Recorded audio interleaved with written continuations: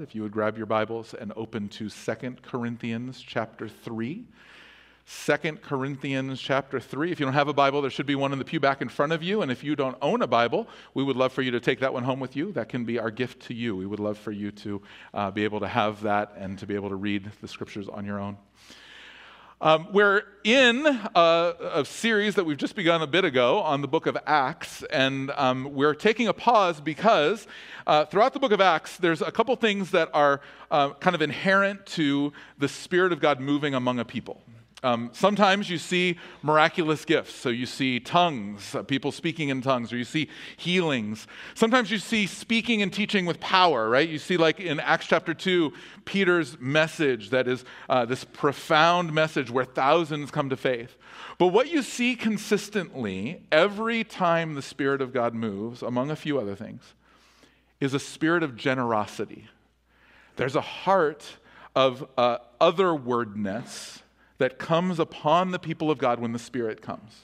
You see it in Acts chapter 2. You're going to see it again in Acts chapter 4. But throughout the book, you're going to see as the Spirit moves, He's creating generosity among His people. So we're just going to take a short pause for the next 4 weeks, and we're going to dig into this practice series on generosity. As Jonas said, there are practice guides as you walk out, so I'll encourage you to grab one of those, or you can also access it online if you would rather. But the goal of this, let me remind you, is that yes, that we would do the practice of generosity, but it's important for us to get, if you've not been with us during practice series before, the goal is not that we would do the practice. So my hope is not that you would become generous people. Now, I hope that's a byproduct. That would be nice. But it's the goal is not that you would become generous any more than the goal is that you would be a person of the Word who studies the Scriptures, or a person of prayer who engages in the presence of Jesus. Those are really important, good things, but they're means to the end, and the end is Christ-likeness, that we would become more and more like Him. We spend time in the Word not just so that we know the Word, but so that we would become like Jesus. We spend time in prayer not just so we would be devoted to prayer, but so that we would be formed and shaped into His likeness. Generosity is the same thing. My goal is not that we would be more generous people, but that we would recognize that we serve a generous God who is sponsoring generosity within us. All of that to say, I'm not going to ask for money today, okay? Just so you're ready. That's not coming. Maybe next week. We'll see. Just kidding. That's not the heart of this series. The point of this series is that we would generate within us, that the Spirit would generate in us the generosity that comes from serving a generous God. And so this morning, we're going to look at a very odd passage for the beginning of a series on generosity, which is 2 Corinthians chapter 3, because we're called to be like Jesus. And one way to describe becoming more like Jesus is becoming people of love. Jesus, when he was asked what's the greatest commandment, he answered with 2 commandments. You probably remember. He answered, first, love the Lord your God with all your heart, soul, mind, and strength. And the second is like it, he said, love your neighbor as yourself. Jesus described love as the core of what it meant to be an apprentice, a faithful follower of God, a faithful follower of Jesus. And so, if love is the end goal, the first thing we need to do is define our terms. Because in English, love's a tricky term, right? Like if we just hung out through the day today, it's very likely I would say all of the following. I love burritos. I love my family. I love that song that Jacob led this morning. I love grilling on my back deck. Now, hopefully those mean slightly different things, right? My family at least hopes that they mean slightly different things. That the way that we express love, we use the same word, but we mean a whole bunch of different stuff. Well, the same thing was true in the first century. There were a variety of different words that are translated love for us, and you're probably familiar with the Greek word agape. Agape is the kind of love that Jesus said was the goal of the Christian journey, the goal of spiritual formation. That we would be people of not just love in the generic term, but people of agape. Agape we're going to define as a self-giving love that wills the good of another more than self. So there's an outward vector to agape. It's about you, not me. Dr. Gary Moon calls our regular status of living the egoic operating system. I love that. It's like ego at the center, and I operate with just coming back to me all the time. Agape is turning that on its head and moving out from me as the center to others as the center. That's the heart of what Jesus did and what it means to follow Jesus. Dallas Willard, when he described spiritual maturity, said that for us to be spiritually mature, it means that we would naturally and effortlessly do what Jesus would do in any given situation. That spiritual maturity means that without a lot of work, just the natural and effortless flow of living, I do what Jesus would do. So effortlessly, I would love other people, including, by the way, Jesus was really clear, our enemies, the people who are opposed to us. It would be easier for us, naturally and effortlessly, to love people who are opposed to us than to hate them or to be opposed to them. Which, so far, is probably not a big surprise to you. It's not like you walked in and you were like, I can't believe I came to church and he told us to love people. That's unbelievable. I was not expecting that. It came out of left field, right? Like, of course, loving people, like you're expecting that the call of the gospel is for us to love people. So of course you do that perfectly, right?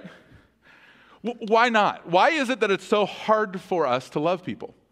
Well, let me give you a clue. People are annoying. That's why. Because people don't do the kind of stuff that you want them to do. Like, I would be able to love people perfectly if, for instance, the people I shared my home with would clean up after themselves. For instance, that would help me. I would be able to love people if the people who are driving in front of me ever learned to drive in an appropriate way, right? I would love people better. I would love people better if people thought in efficient, natural, straight line ways rather than saying weird things out of the left field that don't really make any sense, right? Like, there's all of this stuff because I will love people if they act like I want them to act, which is not the way that Jesus lived, believe it or not. If I'm going to naturally and effortlessly love the way that Jesus did, it's going to require a level of transformation in me that's pretty profound. And I think that's true for all of us. And so I want you to listen to 2 Corinthians chapter 3. We're going to parachute kind of into the middle of the passage.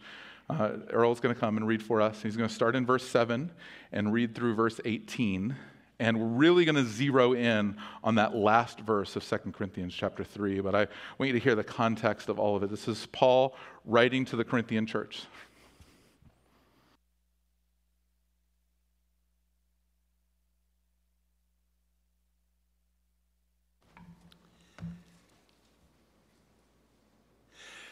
Now, if the ministry of death, carved in the letters on stone, came with such glory that the Israelites could not gaze at Moses' face because of its glory, which was being brought to an end, will not the ministry of the Spirit have even more glory? For if there was glory in the ministry of condemnation, the ministry of righteousness must far exceed it in glory. Indeed, in this case, what once had glory has come to have no glory at all, because of the glory that surpasses it. For what was being brought to an end came with glory, much more will what is permanent have glory. Since we have such a hope, we are bold. Not like Moses, who would put up a veil over his face so that the Israelites might not gaze at the outcome of what was being brought to an end. But their minds were hardened. For to this day, when they read the Old Covenant, that same veil remains unlifted, because only through Christ is it taken away. Yes, in this day, whenever Moses is read, a veil lies over their hearts. But when one turns to the Lord, the veil is removed.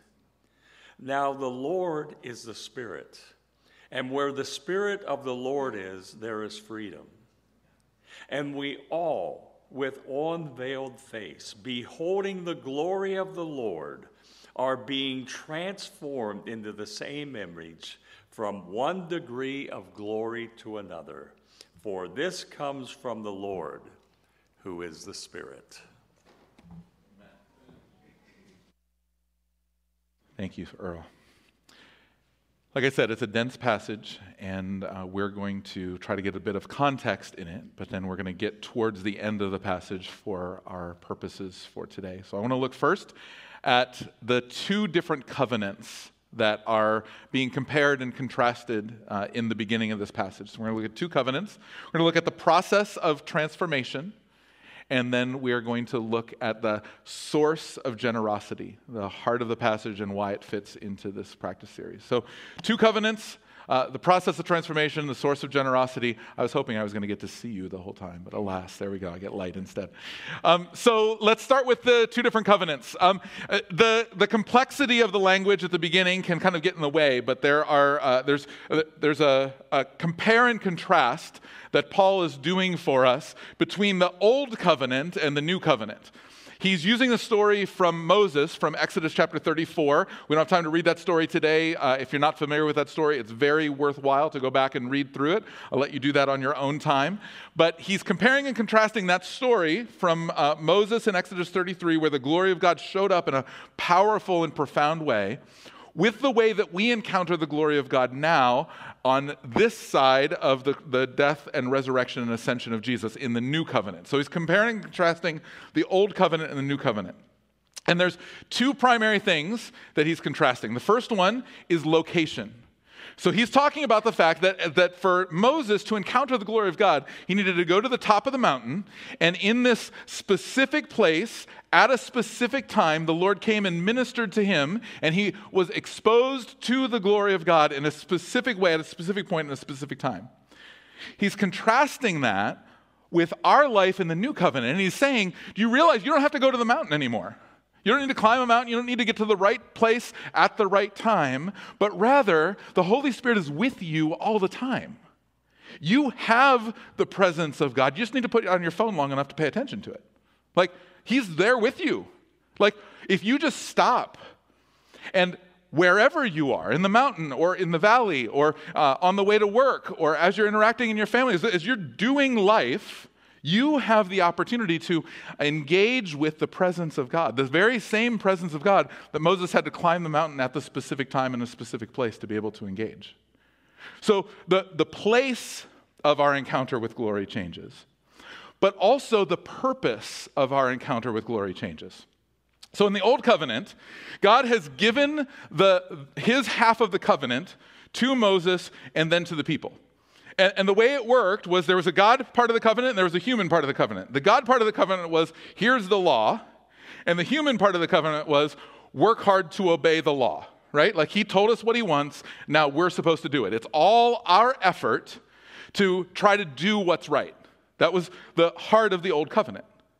But now Paul's saying there's a new covenant, and in this new covenant, it's not that you no longer have a role, but now the power of the Spirit is fused with your effort to begin to change you so that you want to fulfill the law, and you're capable of fulfilling the law, because the covenant now is not just yours, but it's kept by God on your behalf. So there's this total change in essence of what the covenant used to be versus what it is now. And Paul's comparing and contrasting the two, and he's saying, like, pay attention to this, because the old covenant, you had to go climb the mountain to meet with God, and then once you climbed the mountain and met with God, you had to behave. Now, God's actually meeting you in your behavior as you seek after him, and he's changing your heart, and he's changing your ability to be able to enter into the covenant. He's actually working on your behalf. He uses the term, he's transforming you. He's changing you. And so that's going to fast forward us to the last verse in 2 Corinthians 3, which is where we're going to dwell today. Again, there's a lot that's in here. It's outside of our purposes for today, but really interesting stuff. I'll hit some of that on the podcast this week, but I want us to fast forward to verse 18. Paul says this, so we all, comparing and contrasting Old Covenant and New Covenant, with unveiled face, beholding the glory of the Lord, are being transformed into the same image from one degree of glory to another. So he says there's three aspects of this process of transformation that we're invited into. Because we are now in the new covenant, there are three things that are going to happen. First, we're going to behold the glory of God. That word in Greek is actually a word that references a mirror. And so there's a lot of debate among theologians as to whether Paul's saying, do we look at the glory of God or do we reflect the glory of God? Do we see or reflect? Do we behold or reflect? And the short answer is the majority of theologians say yes. Both. And that's not a shortcut. It really is, it's both things. So like if you go to the New Living Translation, they will translate it with both words. They'll actually say, behold and reflect the glory of God. Because really what's happening here is Paul's saying, as you look into the glory of God, there's this sense that you're seeing him, you're encountering his glory in a way that would have been profound to the First Testament Jewish mind. You're able to see the glory of God, and you're becoming like him as you're beholding him. And that then leads to the second concept. So he says, you behold the glory of God, and then you're being transformed. That word is metamorphao in Greek, and it's the word where we get metamorphosis, the whole change in essence kind of idea. So it's the idea of changing from a caterpillar to a butterfly. Or to use a biblical example, if you go to Isaiah chapter 55, the prophecy of Isaiah has this beautiful section where he talks about the word of God coming down to the earth like rain. And as the word of God lands on us, we are changed in essence. He says that the briar becomes like the myrtle, and the thorn becomes cypress. That the water of God lands on the thorn, and it literally grows as a cypress tree. That the word of God lands on the briar, and it becomes myrtle. These are transformation in essence. And what Paul's saying here is that we don't get better through Jesus. We actually are completely different in essence. When he says we behold the glory of God and we are transformed into his likeness, it should be challenging the view of change that most of us have. Because most of us come to the gospel with the hope that we would become slightly better people. And Paul says, that's pathetic. Like that's not nearly enough. We don't come to the gospel in the hopes that we might be a little bit more generous, or a little bit more loving, or a little bit more moral, or a little bit more focused on other people.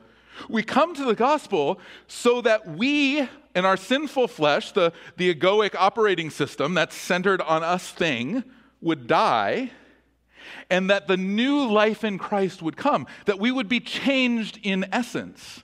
And so there's a transformation here that's happening, and Paul says as we behold the glory of God, you are going to change, you're going to be transformed, you're going to become a totally different person.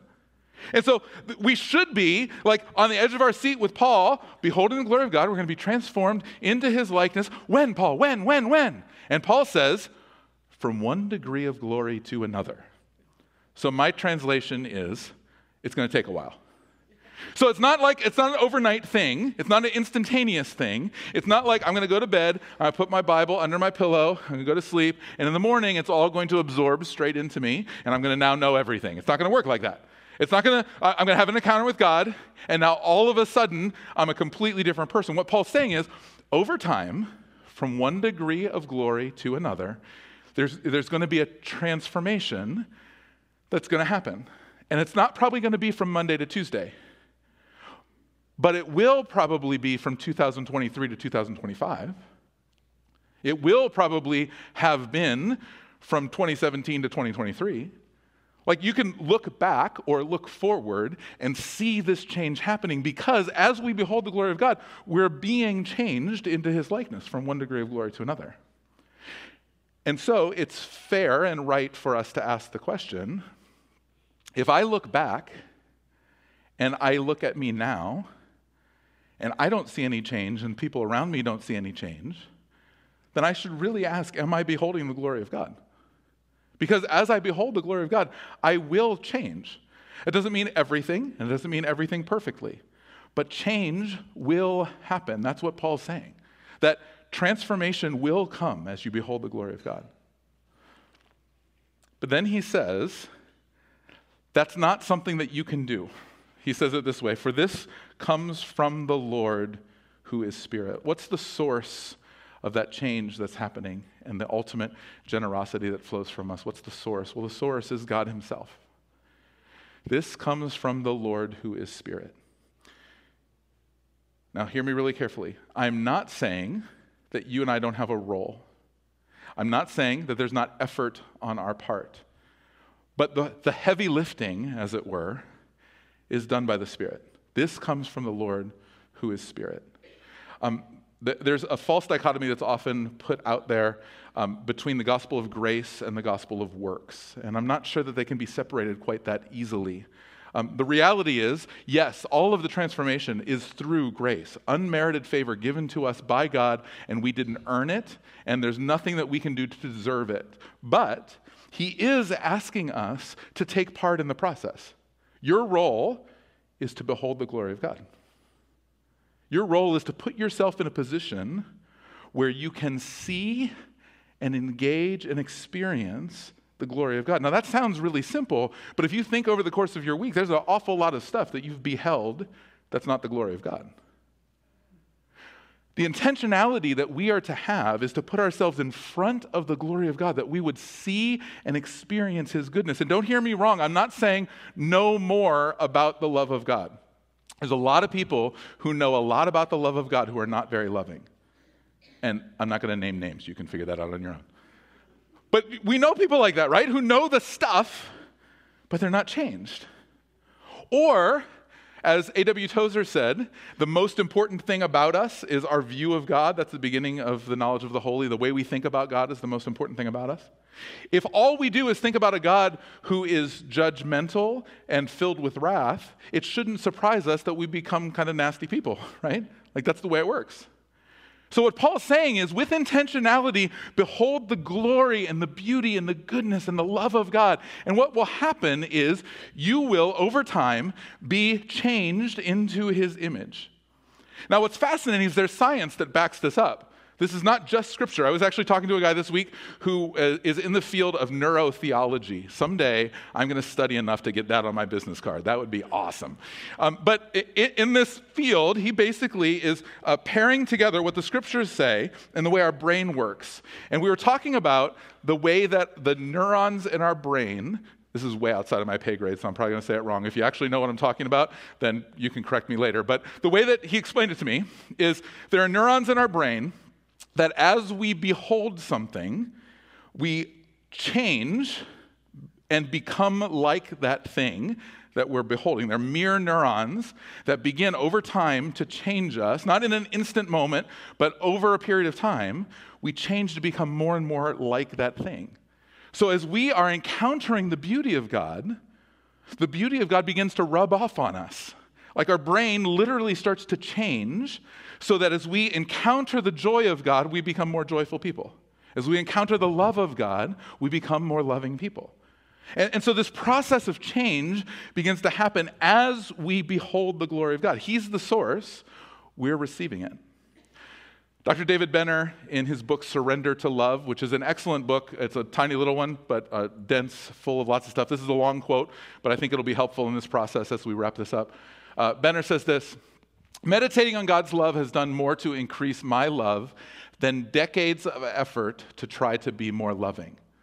Allowing myself to deeply experience his love, taking time to soak in it and allow it to infuse me, has begun to affect changes that I had given up hope of ever experiencing. Coming back to God in my failures at love, throwing myself into his arms and asking him to remind me of how much he loves me as I am, here I begin to experience new levels of love to give to others. But I must come to love through the cross. Come to love through sin and failure rather than success and self-improvement. It's only when I give up trying to be more loving that God's love can really touch me. It's only when I come to him in the midst of my failures in love that his love can transform me. Which brings us to the last piece of the puzzle. If the glory of God is the source of transformation, we need to recognize that when we encounter the true glory of God, our first response must be, wow, I'm not like that. I don't love like he does. I'm not pure like he is. I'm so different than him. That an encounter with the glory of God should immediately bring us to repentance at the foot of the cross. That we recognize the only way that you and I have the ability to even be in the presence of God is because Jesus has given himself on our behalf. This is not a self-improvement plan, because we need to change in essence, not just get better. This is not a self-improvement plan because we don't have anything good to offer. And when we come before the glory of God, we recognize, man, I got a lot of brokenness. I got a lot of mess. I got a lot of failure. And it's in that encounter with the glory of God that he begins through the cross to shape us and change us, to transform us, to bring myrtle out of the thorns. So what's all this have to do with generosity? Because some of you are like, you still haven't asked me to write a check. I'm really confused. Like, what's going on here? That's why we have a smaller group today, because we publicized that we're starting a generosity series, and everybody was like, I'm not doing that thing. So what's this have to do with generosity? Here's the thing. If the goal of our spiritual life was that we would give more money away, we could do that really easily. There's lots of motivations for giving money away. There's lots of motivations for giving your time to other people. There's lots of motivations for being available in different ways, for living simply, all of those things. Lots of reasons that you do that. Not just Christian. In fact, lots of them non-Christian. We will never be generous people until we receive the generous love of a generous God. We might give, but it won't be out of generosity. It'll be for some other reason. We may live a life that looks otherward, but it will be self-focused unless we have received from God the love that can transform us from the inside out.